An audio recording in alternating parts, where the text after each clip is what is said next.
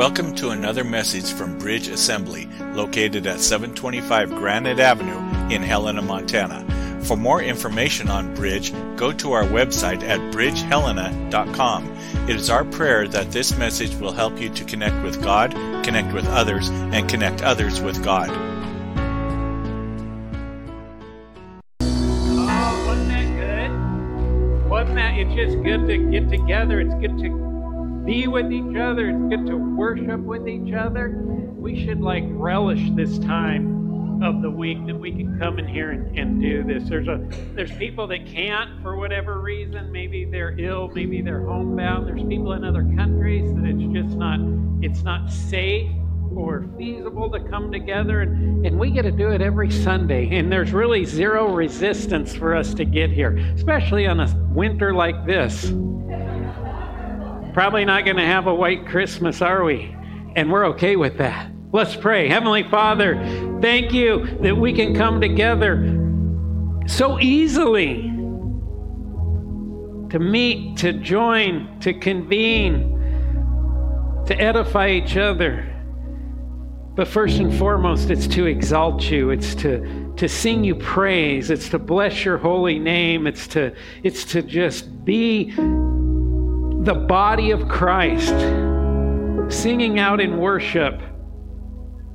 What a glorious thing. Help us to never take it for granted. Help us to never just think, hey, it's just another Sunday. We can miss this one or that one. Lord God, help us to understand why it is so incredibly important for us to be here in this environment, worshiping you.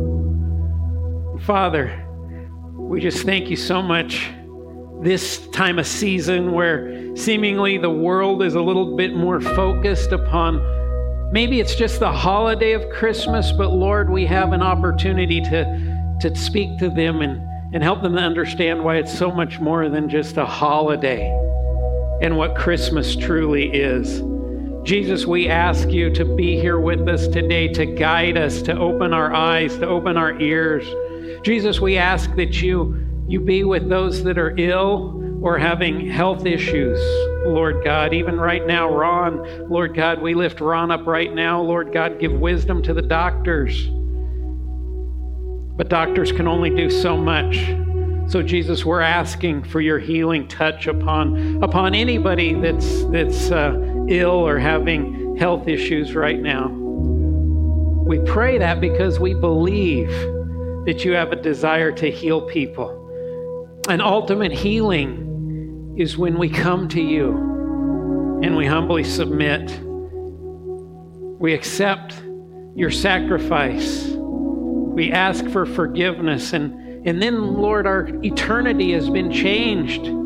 So even the things we have to deal with here on earth, the trials, the tribulations, the sicknesses and the struggles, Lord, we see them differently because our eyesight has been extended into the eternal. And that's what we pray. The ultimate healing for people is that they come to you, Jesus.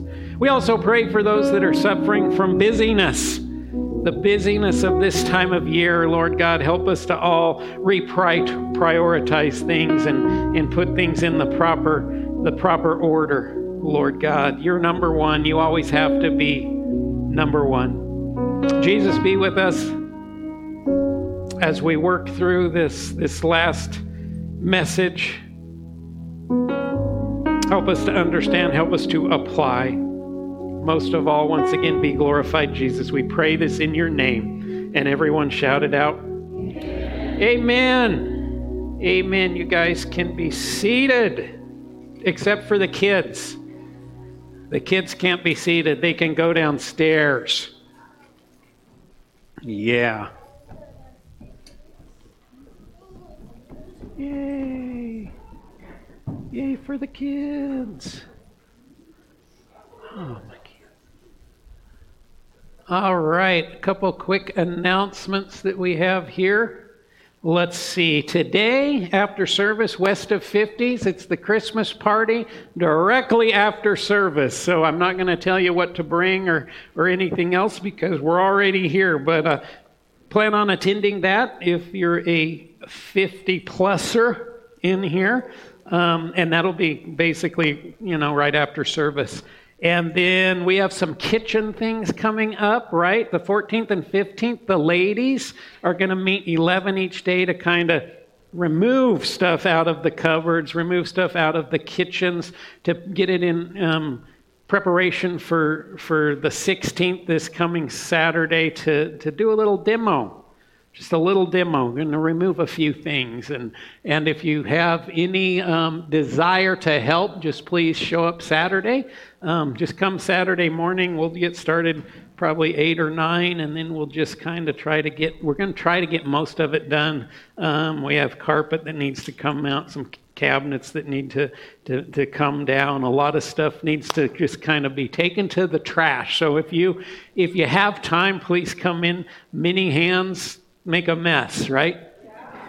But it also makes the work go quicker and much lighter. And then the new thing that the cafe is doing is double punch Sundays. So not punch like we drink, but like punch. So on your punch cards, if you don't have a punch card, you need one.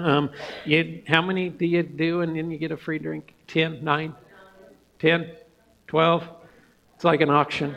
You do something and then you get a free drink. But on the last Sunday of the month, you buy one drink and you get 2 punches. So we're not trying to promote caffeine addiction. It just happens. We don't have to promote it. Half of you guys are addicted anyway. But you might as well get a double punch, right? So on the last Sunday, make sure you get 2 coffees, then you get 4 punches and all that. And then lastly, I just want to throw this out to you. We as a church body want to bless a couple households that are close and near to us. So we'll take a little bit, if you feel led to do a Christmas offering, knowing that it's going to go directly to some different families. Reva and Blair will be in the back on your way out. You can just drop something, or you can designate that in your giving. We'll do this pretty much this week and next week in the preparation for Christmas. But man, it's that time of year, man. We all seem to be a little bit more festive and giving, but sometimes we don't know the best way to give. This is a great way. We leave this up to the pastoral care team to figure out what needs to be done and where it needs to go. So please, if you're feeling led to do that, just please do that. As well as our normal offering, you can give online, bridgehelena.com, or through the app. Again, with those modes of giving, you can designate on the app and on your computer or phone or whatever. You can also text the amount to 84321. I'm not sure that you can designate with that one. But that's okay. We can just tell Mel and she can do that, I think. Giving boxes, of course, there's the envelopes. You can designate on that, or you can mail it and you can send us a letter. You can tell the pastor that he preaches too long or not long enough. You can do all of that in your giving if you're sending it by mail. You do whatever. I don't see the giving, so I'm saying feel free to do that. Just kidding, kind of, not really. All right, well, with that being said, we are ready to get on with this message. And this is one of those things I was telling Jen this morning. So if you're visiting today, what a great day to come, because we are finishing our series on the book of Colossians, and it's been so great. But this is actually part 26. And if you know how many weeks are in a year, 52, this is 6 months.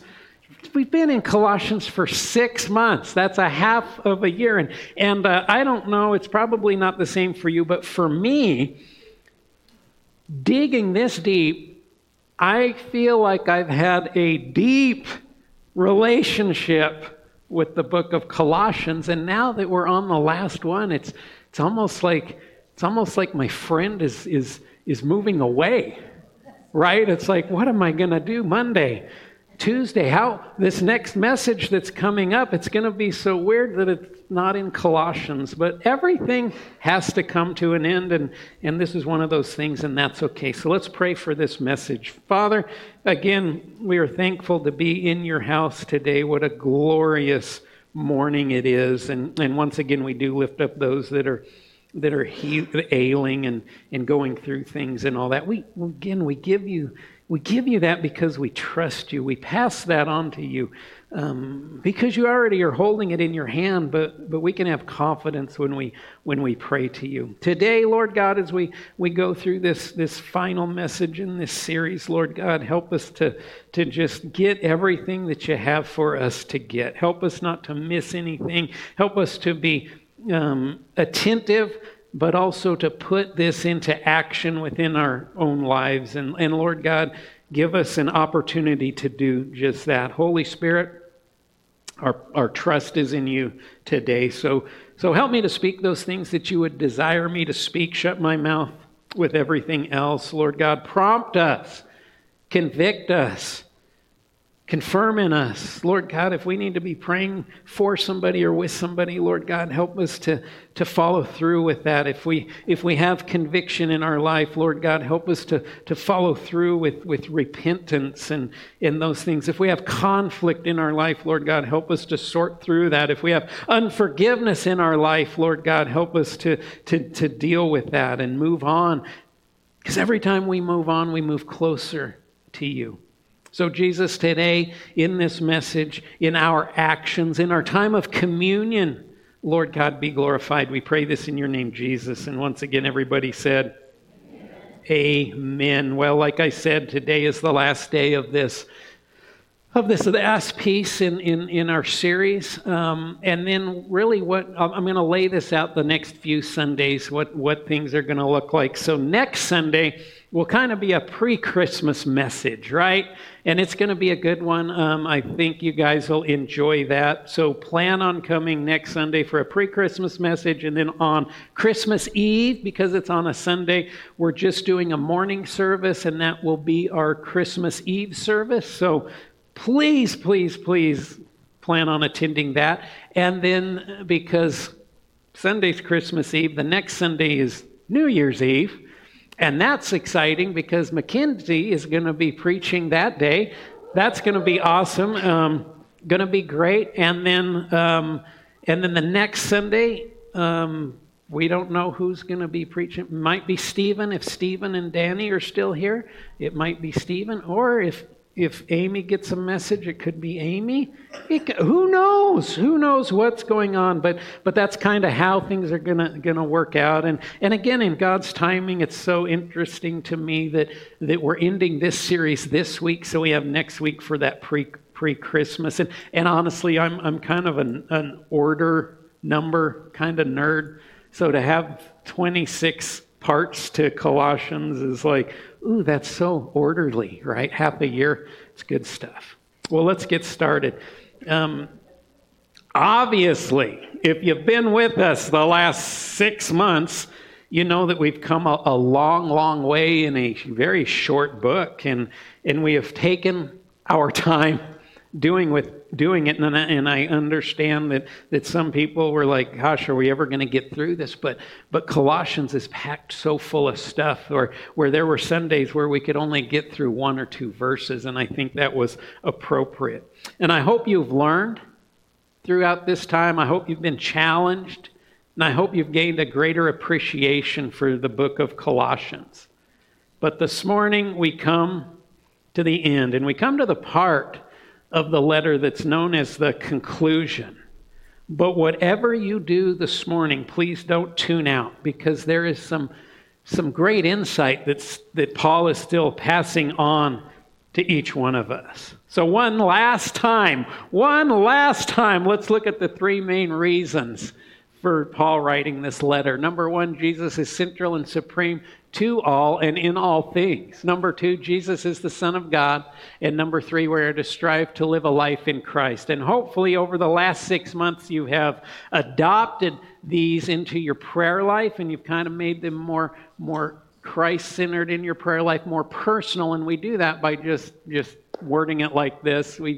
Jesus, when we're praying, Jesus, you absolutely are central, and you are supreme to me, and in all things, completely all things in my life. And Jesus, I do believe you are the Son of God, and Jesus, I will constantly strive and continually strive to live a life in you as my Lord and as my Savior. Those are just great things to be praying. Wouldn't you agree? Now, like I said, we have come a long way, and really the body, the gist of this letter is now complete, in which Paul has met head on the false teachings that were threatening the church in Colossae. If you remember, the reason Paul was prompted to write this letter at this time is because all those false teachers were coming against the church. They were propagating this false theology in the church, and Paul thought it very necessary to confront those things. Now remember, he didn't confront the false teachers directly. Rather, he wrote the letter to the faithful believers, equipping them so that they would know how to address these false teachings as well as the false teachers.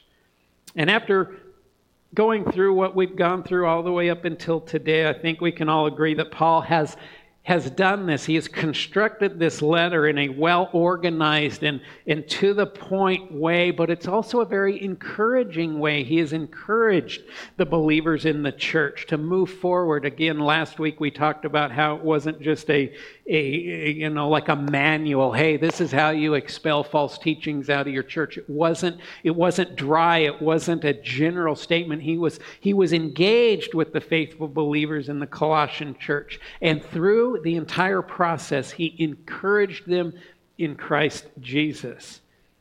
He also kept it very personal and compassionate to those faithful believers that he was writing to. He never stepped away from that. And I think we can glean that from reading Colossians. And I think if we read it correctly, we are a benefit. What would you say? We benefit from that, right? We see how personal he is and how compassionate and encouraging he is to them, and yet we can take that for ourselves. At least that's how we should read the Scriptures, because after all, they are alive. When the reader then, as well as the reader now, we should look at this letter and we should say, okay, this isn't just a book of the Bible that I breeze through. It's one we slow down on, and we understand these things and all these things that Paul is saying, and it's simple and it's fundamental, and really what Paul is portraying through this entire letter is that Jesus Christ is the sovereign Lord, and that Jesus Christ is completely sufficient. And I say that, and we're sitting in church, and you all say, well, yeah, duh, of course he is. But we have to understand that he really is. Knowing it and understanding it is different than actually living that out. Are you living a life that testifies that Jesus Christ is the sovereign Lord and that he is completely sufficient? I hope you are. I hope I am. That's a daily thing. And Paul has set forth the nature of the Christian life in this epistle, and he has addressed the need for God's ordained order in our life, in our families, and in all of those things. And he has exhorted us to pray and to really share our life in Christ with the unbeliever in an appropriate and an effective way, right? There's ways to share our faith in Christ that maybe aren't as appropriate or maybe not quite as effective. But when we ask the Holy Spirit to guide us in that, things change drastically. Really, in a nutshell, this letter sums up the important steps and fundamental pieces of being a believer in Christ. Such an important book of the Bible. So now let's see how Paul brings all of this to a conclusion in his writings. I'm going to warn you right now that there are a lot of funny names in these last few verses. And names to which I am probably going to butcher. But because you have grace toward each other, I ask that you extend some grace to me. So if I say a name wrong, well, we're just going to go with it, right? So let's see what it says. Colossians 4, starting in 7 and 9. As to all of my affairs, Tychicus, whatever, who is a much-loved brother and faithful assistant and fellow bondservant in the Lord, will give you all the information. I have sent him to you for this very purpose, that you may know how we are doing, and that he may encourage your hearts. And with him is Onesimus, our faithful and beloved brother, who is one of you. They will let you know everything about the situation here in Rome. Paul held a love for this church and shared in the burden that the church was going through. His instruction and his encouragement is now complete, but Paul, in his pastoral love, goes one step further. He sends these two men not only to personally deliver the letter, but to also spend time with the faithful believers and to encourage them. When was the last time the mailman brought you a letter and said, "Hey, I want to come in.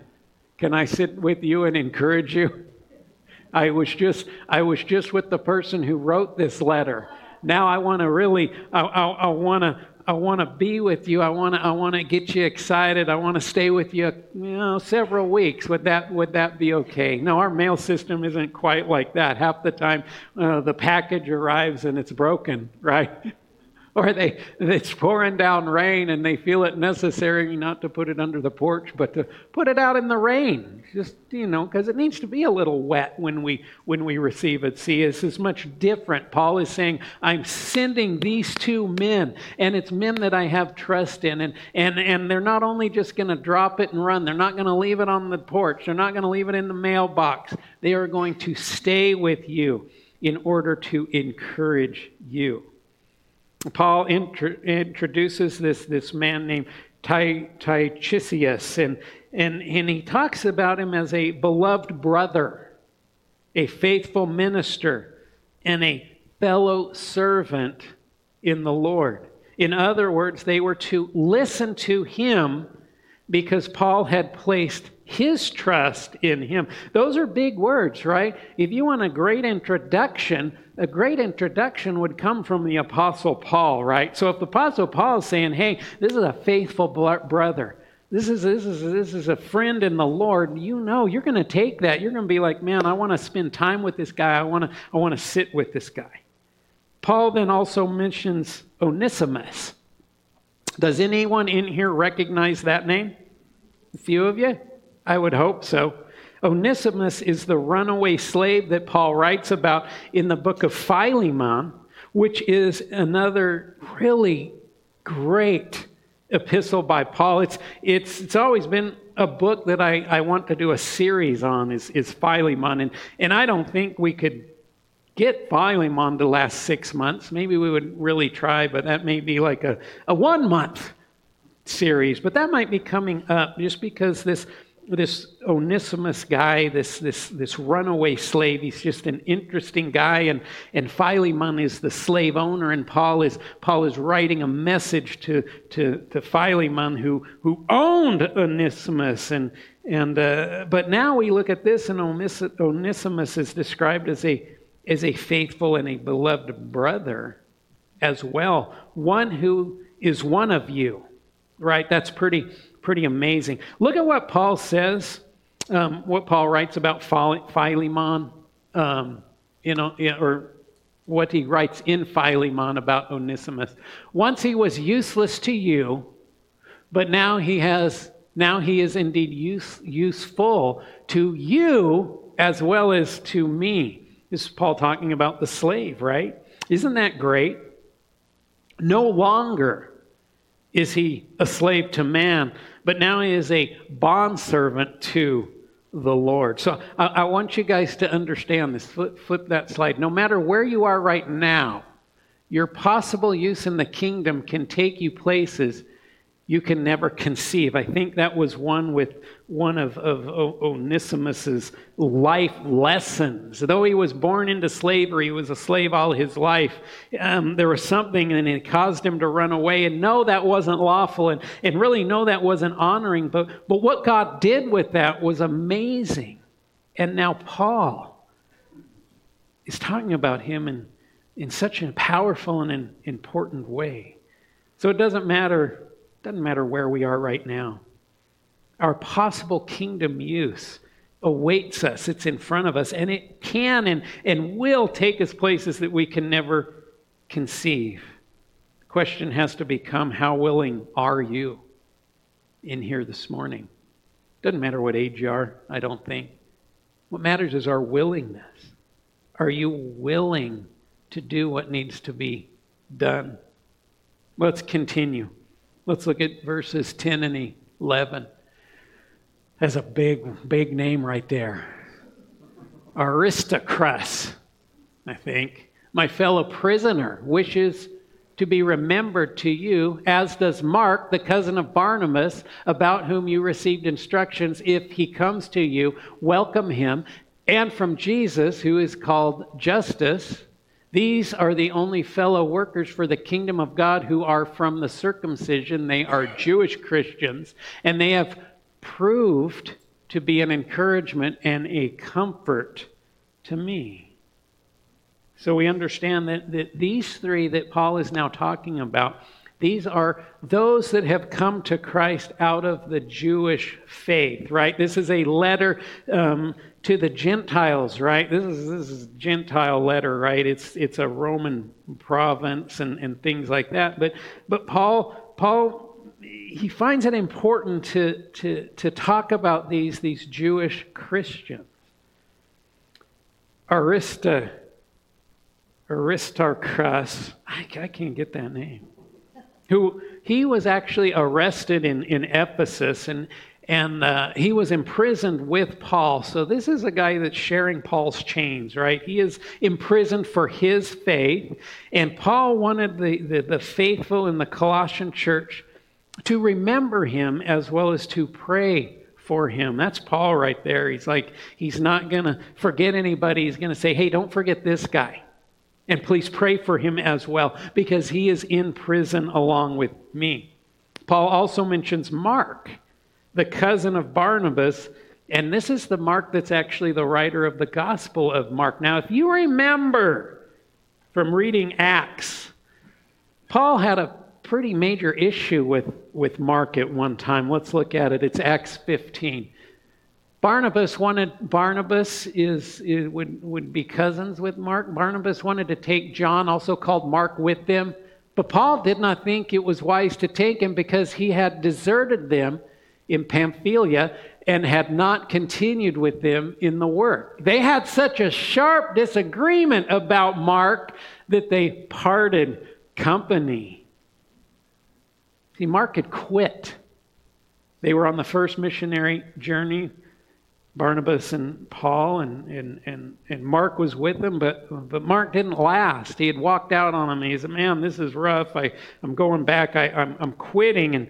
And he had left Paul and Barnabas during that time on their first missionary journey. It wasn't easy, right? It wouldn't have been easy. It's a lot of new territory. It's walking, it's hardship, and all of those things. But I have to believe that Barnabas and Paul were driven because of their desire to work for the kingdom. Well, something in Mark said, I'm not going to go with you. I'm going to turn around. So Paul had lost trust in Mark to the point that he was willing to argue the point with Barnabas, and this caused them to part ways, right? So now Paul and Silas go on the second missionary journey. Barnabas goes on his own missionary journey. In the long run, there was more territory that was evangelized, but we never like the conflict and the breaking up of things. You know, they did not part ways.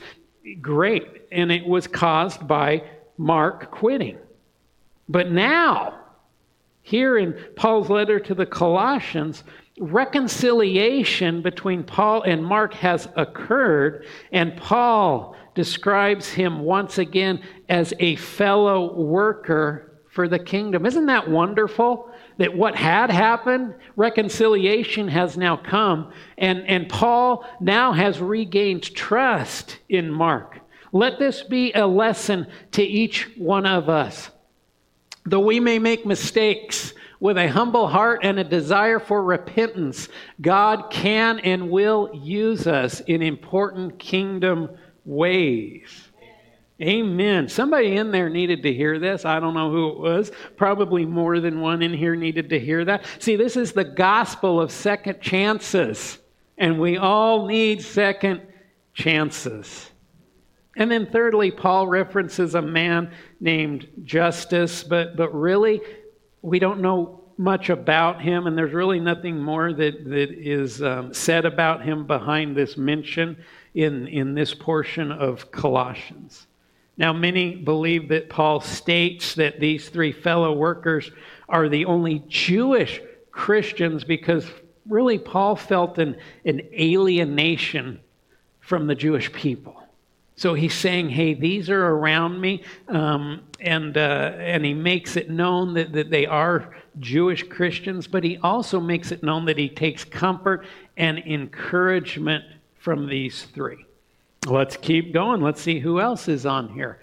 This is 12 and 13. Epaphras, who is one of you and a bondservant of Christ Jesus, sends you greetings. He is always striving for you in his prayer, praying with genuine concern, pleading that you may, as people of character and courage, stand firm, spiritually mature, and fully assured in all the will of God. For I testify for him that he who has worked strenuously for you and for the believers in Laodicea and those in Hierapolis. In so many ways, Paul's letter comes full circle with the mention of Epaphras here. Epaphras, if you remembered, was mentioned back in chapter 1 and in verse 7. And many believe that it is Epaphras who went to Paul and said, hey, there's some stuff going on in the Colossian church. There's some false teachings that's occurring. There's these people that are coming against us. We need your help. We account that to Epaphras. So he left the church. And he said, I got to go talk to Paul. I got to get some insight on this. And there's a lot of wisdom in there. Epaphras is believed to be the church planner, the founder of the Colossian church. And really, he was Paul's representative. Paul can give him no higher accolades here than that of a man who is a bondservant of Jesus Christ and one of them, right? There's a closeness that occurs in our life with those who are both considered one of our own as well as one of our brothers or sisters in Christ, right? So there's this closeness that occurs. It's a personal relationship. So being close to someone, and within that relationship, being close together with Christ, that is a special tie. It's a special bond. I hope you have that special bond here. And that's exactly why being a part of a local church, it's both important and beneficial. I know you guys understand that. You're here this morning. You made an effort to be here. There's an understanding that coming to church is important. But I hope you also understand that coming to church is beneficial for you.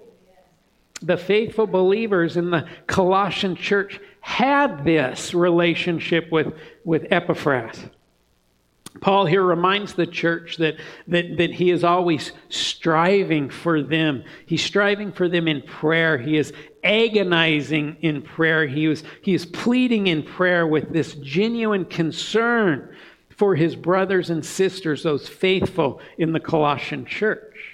Epaphras was concerned that they would stand firm in the gospel, that they would continue to grow and mature in Christ, and that they fully desire God's will for their church and their households and each other in their lives. In this, he is praying against the false teachings and the false teachers. So Epaphras, really he has this protective burden that comes from his deep concern for his friends. Paul also affirms Epaphras to the faithful believers that he has worked strenuously. He strained. There's a burden he pushed through for them. Don't we take comfort in knowing someone is fighting for us? Anybody in here? Sometimes, man, we're going through something and the best words, the greatest words we can hear is somebody coming up and they simply say, man, I'm praying for you. I'm praying for you guys. I'm praying for that situation. Man, I'm standing with you. I am standing with you hand in hand, and I'm praying for you, and I'm praying with you. Doesn't that change some things when we understand that somebody is praying for us, that someone loves us in such a manner? The Greek word here suggests that Epaphras is doing all this passionately, right? He's doing this under heavy toil, even to the extent of agony. See, this is how the early Christians lived their lives. This is how the early Christians prayed for each other with a fervent desire to fight for others in the spiritual sense, to seek God for them with a heavy toil and a responsibility and a burden. How often do we do that? How often do we actually pray how this was just described?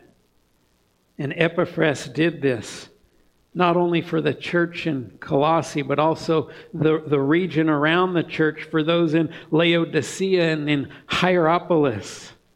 Epaphras is someone we should all aspire to be just a little bit more every day. Wouldn't you agree? I would. There's a lot to learn just from him. See, if we rush through different portions of Scripture, if we're like, hey, we're going to do a 2-week series on Colossians, we miss some of this. And we take this and we say, wow, if Epaphras was moved to do this, if he was led by the Holy Spirit to have such a burden for this church or these people or this region, then that's an example to us. That's instructions to us on how we are to pray. Let's keep going. We got a few more people we need to get to. This is 14 and 15. Luke, the beloved physician, and Demas greet you. Give my greetings to the brothers and sisters in Laodicea and to Nympha in the church that meets in her house. Not much is said about Demas here, but we can also find Paul mentioning him in Philemon 24 as well as 1 Timothy 4:10. That's an interesting person to study and to look at, so I would encourage you to do that. And though it may seem that Paul says relatively little about Luke, we can actually learn a lot about Luke from this seemingly casual reference. It is from this verse right here that we learn that Luke was a physician. And we also know that within the context here, we know that he is a Gentile simply because he wasn't mentioned with the Jewish Christians that Paul had already mentioned. That's important because if you've read, I love the Gospel of Luke. Luke also wrote the book of Acts to an understanding that, Luke was a Gentile, the only Gentile writer in the entire Bible, and he was also a physician. It just helps us to maybe get more out of it, to glean more out of it. Paul uses the words beloved here to describe Luke. That's also important because this shows that Paul considered Luke a close and a dear friend. A lot of people believe that Luke was there and he was going to care for Paul, and he's just going to, he's learning a lot, right? And he's serving God, but Luke being a physician, that's an important guy to have around. But it was much more than that, because Paul saw him as a brother, a beloved brother, a dear friend. Lastly, Paul sends his greetings to the brothers and sisters in Laodicea, and then a very important greeting to Nympha and the church that meets in her house.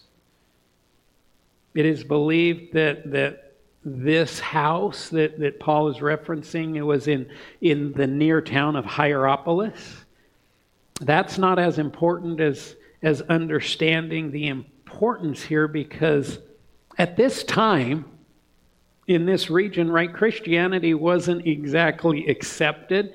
It wasn't the norm. The Roman government didn't really like Christians. It was persecuted. We could say it's basically, it wasn't overly legal to be a Christian or to have a Christian gathering. So we have to understand that there were no church buildings at this time in this region. So it's not like you could, we drive through Helena and as Christians we're like, oh, there's a church.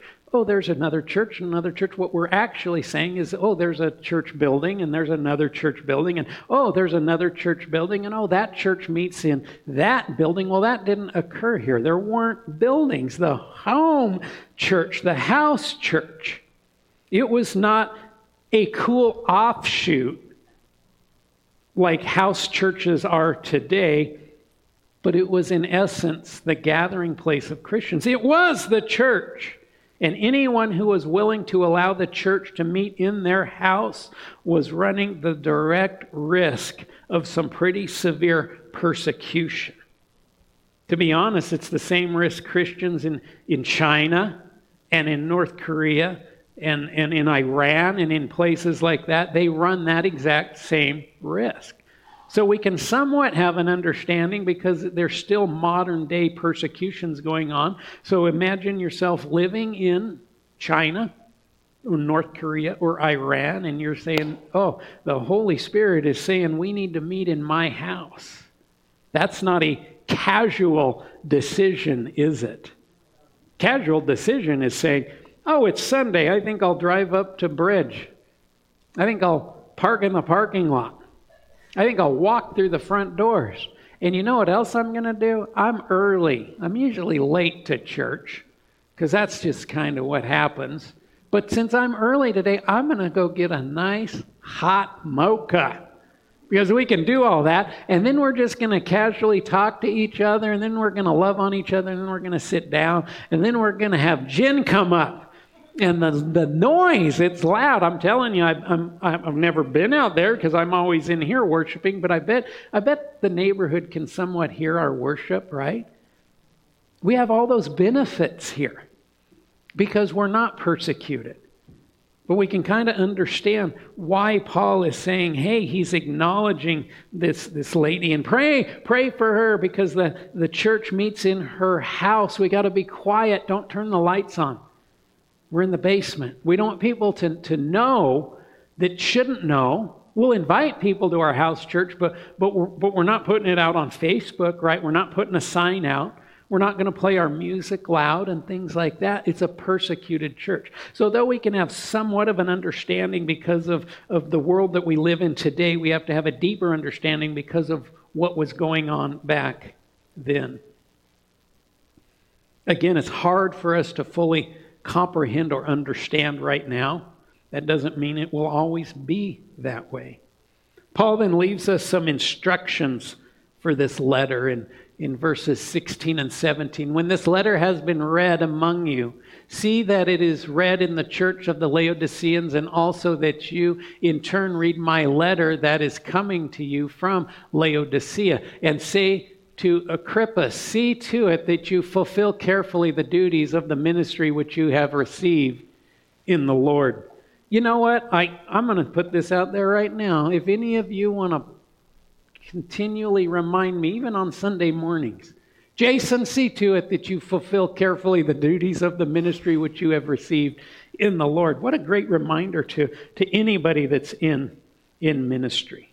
When we read this passage, we gain an understanding that many of the epistles or letters that Paul wrote were meant to be shared. They were meant to be circulated around the churches and the regions that original letter went to. Now I'm sure that when the faithful believers in the Colossian church got this letter finally delivered, hand-delivered, and they read it, I'm sure they didn't read it once and said, oh, it says I'm supposed to pass it on to Laodicea. Here it goes.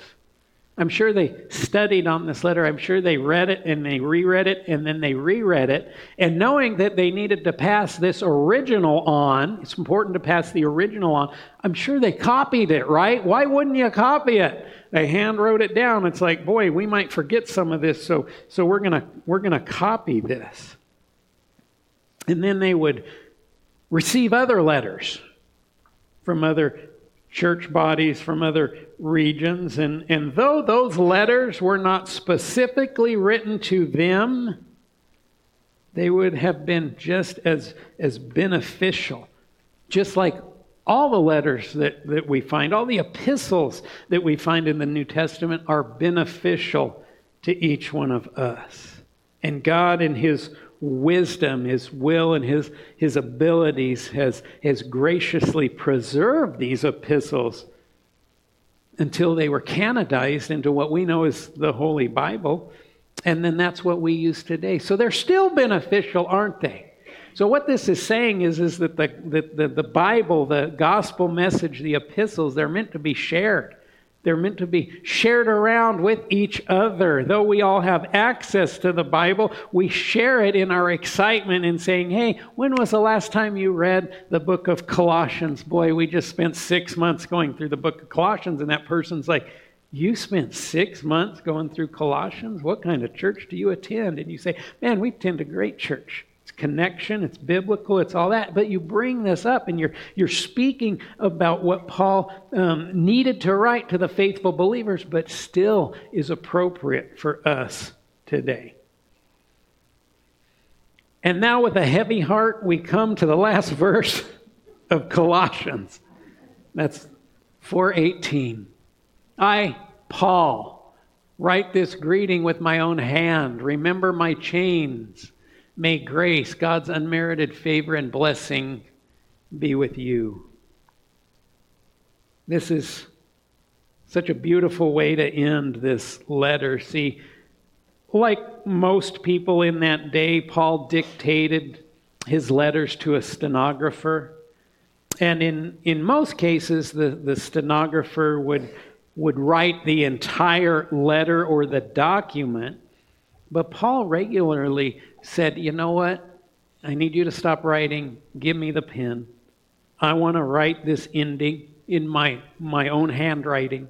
I want to sign off in my own words and in my own writing. That's that personal touch, right? That's like, you get a card through an email or somebody texts you something and it's great and all.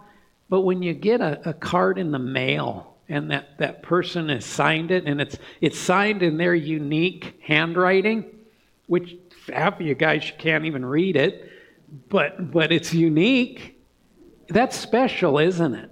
And Paul, man, he started this. He had that understanding that to write it in his own handwriting, it was just better. It also would authenticate it a lot more, wouldn't it? And that's also why the original needed to be passed around, so that they knew, hey, this is the original coming. It hasn't been changed by anybody.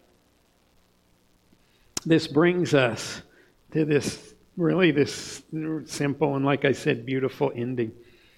And really, this letter ends as it began. If you remember all the way back to the beginning, it's this simple and this pure and this profound prayer. Paul says, may grace be with you. May grace be with you. He starts that way and he ends that way because that's what Paul felt. It's all about Jesus, right? It's all about God's grace, and let God's grace, that beauty of the unmerited gift of grace, be with you. So we come to the end, right? Come to the end of our series. So that brings up a question for me, and especially with this message, because this message is so much different. There's not a lot of theology in this message to unpack, is there? It's we're just going through this closing. It's all these hard names to say and what's going on with that. So we have to ask the question, so what can we take away from today? And honestly, I've been really thinking about this in part because we just spent 6 months on this series.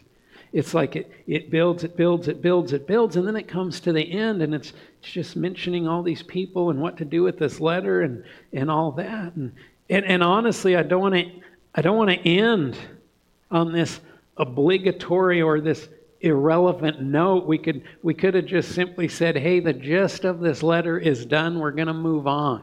We're going to have a different message today on something completely different. Number one, I'm not wired like that. I gotta see things to the end, but I got to see things to the end, especially biblical things with the interest and figure out why is this important? What made it necessary for this part to continue to be in the Bible? If it's in the Bible, it's important to us. So let's see what we can get out of it. I'll leave that to you on your own. You can judge that on your own. But here's the conclusion that I personally have come to.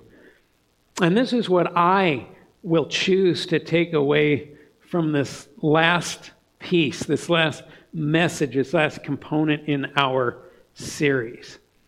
Now, we started out with the understanding that Paul was imprisoned in Rome, right? Paul couldn't leave Rome. He was imprisoned there, and at the time that he wrote this, as well as some of the other letters. But did you know that Rome and Colossae were over 1,000 miles apart from each other, depending on the route that one would take? Look at that.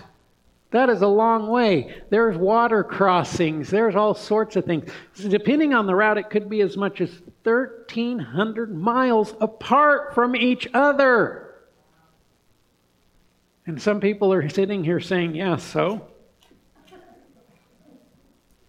But I would say it's a big so. Because within this conclusion, despite the separation in geographic distance, we see the love these Christians had for each other. Miles didn't separate that love. It didn't matter. They all believed in Jesus Christ. Therefore, they were brothers and sisters in Christ. So distance didn't matter. We see the concern and the desire to hold one another up in prayer, right? Paul's praying for this church. Paul's asking that this church pray for him. The words that Paul uses conveys the bond that we as Christians are to share with each other.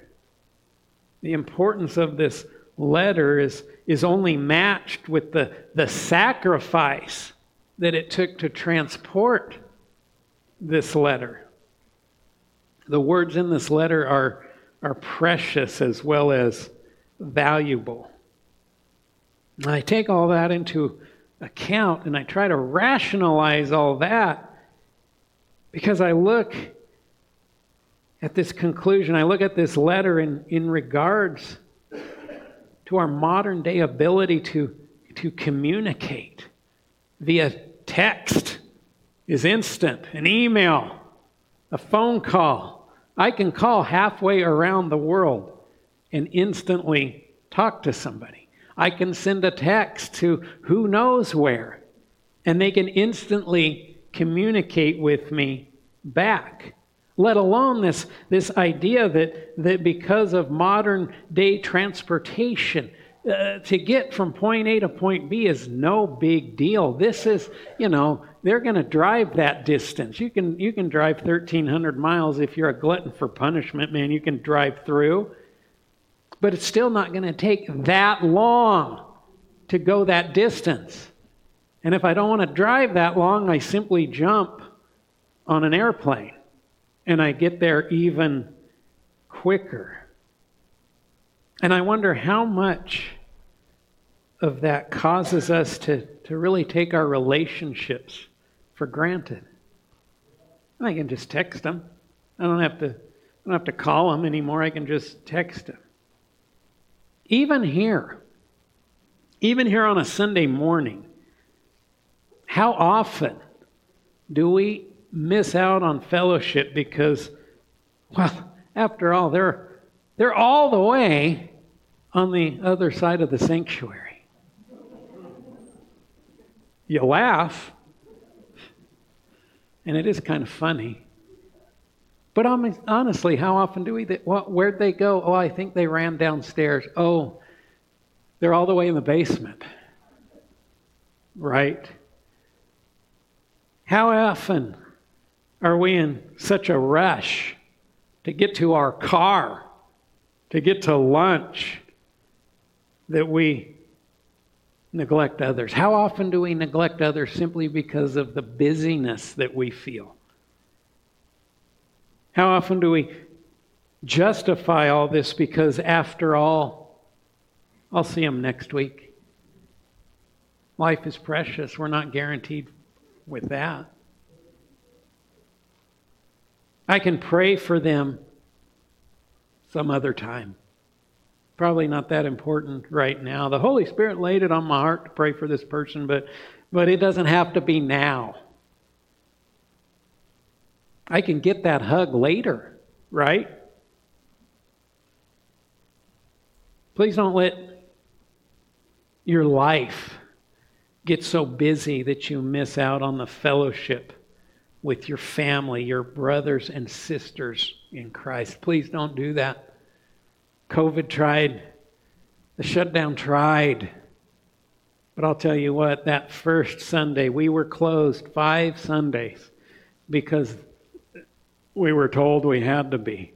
But then when it was like, hey, stuff can start opening up, it was like, that was on a Thursday. I remember it plainly, and things were opening up, right? And some of the board members called me and said, hey, what are we going to do? I'm like, man, we're having church. We're open. And Bruce, bless his heart, he said, hey, do you want me to come over and help organize the seats so that we're not too close together? And I love his heart and his willingness to come over and do that. But my stubborn streak overrode that. And I said, no, we're not changing the seats. I'll throw out an email. We got to be smart, because at that point we didn't know what we were dealing with. I sent out an email.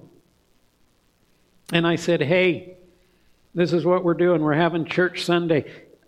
Whatever you think. If you want to come, come. If you want to watch online, watch online. If you want to come and wear a mask, wear a mask. If you don't want to wear a mask, don't wear a mask. Probably the smart thing, though, is it's just to be safe. Probably don't shake hands, and especially don't hug. And you know what happened that first Sunday after 5 weeks of being apart? Oh my gosh, everybody hugged. They were saying, hey, if you're above this age, you're at higher risk. You couldn't pry them apart. They needed that hug way more than they needed to follow a government restriction. And that's important. And we see that. We see that taking place in this conclusion. Paul is exerting that burden and that love that he has for these people. Paul would have wanted to go see these people in person, but he couldn't. He was in prison. Even though it's 1,000 miles away, that bond was so tight, the compassion comes through, the burden for prayer comes through. What I'm trying to tell you is don't let the busyness of life get in the way of your fellowship in Christ with other believers. Amen. See, this right here is what I choose to take from part 26 of this message. I'm not going to say that this is the most important principle that we take from this entire series, but I'm sure not going to say that it's not important. They're all of equal importance. So the conclusion, part 26, is an application that we can choose to put into our life this morning and this week. With that being said, I chose that this morning was an important, just a great day to close this service with communion. It's communion with the Lord, absolutely. But it's also communion with each other. So today, I don't ask you guys for a lot, right? I just don't preach that way. But today, this is what I'm going to ask of you guys. That as you receive your elements today, instead of just returning to your seat, I'm asking that you guys will get sticky. Right? I want you guys to get sticky. I want you guys to clump up together with each other. I want you to join with others. Maybe it's people that you don't know. Maybe it's people that you don't really know. Maybe it's those that are closer than a true blood relative. I want you guys to clump up. I want you guys with each other. I want you guys to encourage each other. I want you to pray for each other. I want you to love on each other. I want you to make time. And I want you to go out of your way this morning to be with your family in Christ.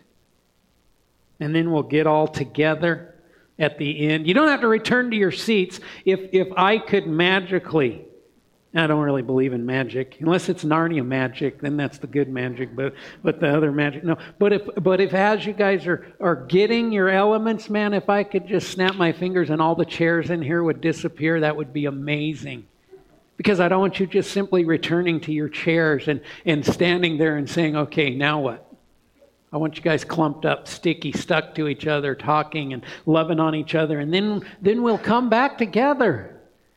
Not in your chairs, wherever you're at. And you'll turn the attention and we'll turn the attention on Jesus and we'll take communion together. Can we do that this morning?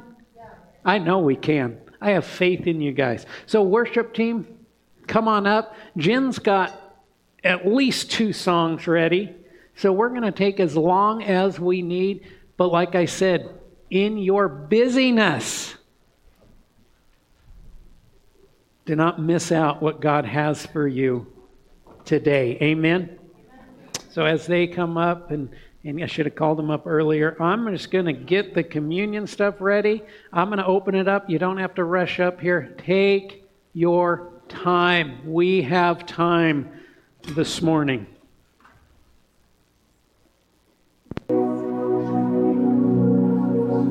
Man, we like a sticky church. I told Charlie maybe our next t-shirt, sweatshirt should be Bridge Assembly, the sticky church, right? Because that's a Christian principle, right? We are to stick up. Guys, I am so proud of you guys for this is church, right? We have to understand this right here, this is church. It's exalting God, it's praising Jesus, and it's hanging out with each other and loving on each other. I love the look on your faces to love on each other. Well, let's partake in communion. Feel like we've had communion with each other, just the start, but let's have communion with the Lord now.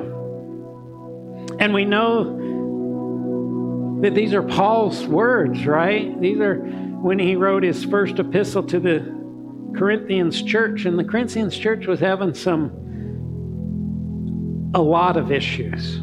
And Paul wrote this out of his compassion to correct those issues and so that they would get back to the basics of a gospel-centered church. So yeah, there were things going on. Some people would come and their communion would look real fancy and the poor people would have nothing and they wouldn't associate and they were segregated. There was just all sorts of stuff going on. So Paul comes back and he simply reminds them of the essence of what communion actually is. And he says this in 1 Corinthians 11:23 through 26. He says, "For I received from the Lord himself that instruction which I pass on to you, that the Lord Jesus, on the night in which he was betrayed, took bread, and when he had given thanks, he broke it and said, 'This is my body, which is often sacrificed for you. Do this in affectionate remembrance of me.' In the same way, after supper, he took the cup, saying, 'This is the cup of the new covenant, ratified and established in my blood. Do this as often as you drink it, remembrance in me. For every time you eat of this bread and drink of this cup, you are symbolically proclaiming the fact, the Lord's death, until he comes again.'"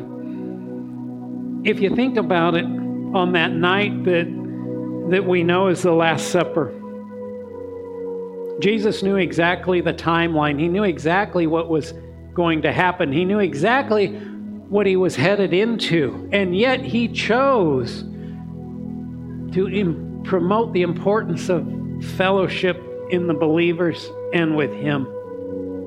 You knew you were going to be arrested, beaten, scourged, made to carry your cross, horrifically nailed to that cross, and to die on that cross. That night before, would you invite all your friends, wash their feet, commune with them, help them to understand why it's so important for the church to be sticky and to clump up together? Jesus did that for our benefit and our understanding that this is church. This is worship. So we take the bread and we take this bread and we remember him. We do this in remembrance of Jesus. Everything that transpired from his birth to his ministry, to his teachings, to his beating, and to his sacrifice. Heavenly Father, Lord, as we hold up this bread and we take this bread, help us to gain that important understanding, Lord Jesus, that we never forget you, that we never leave you out of our days, but we remember everything that you did. We remember your words and we remember your sacrifice. Go ahead and take your bread.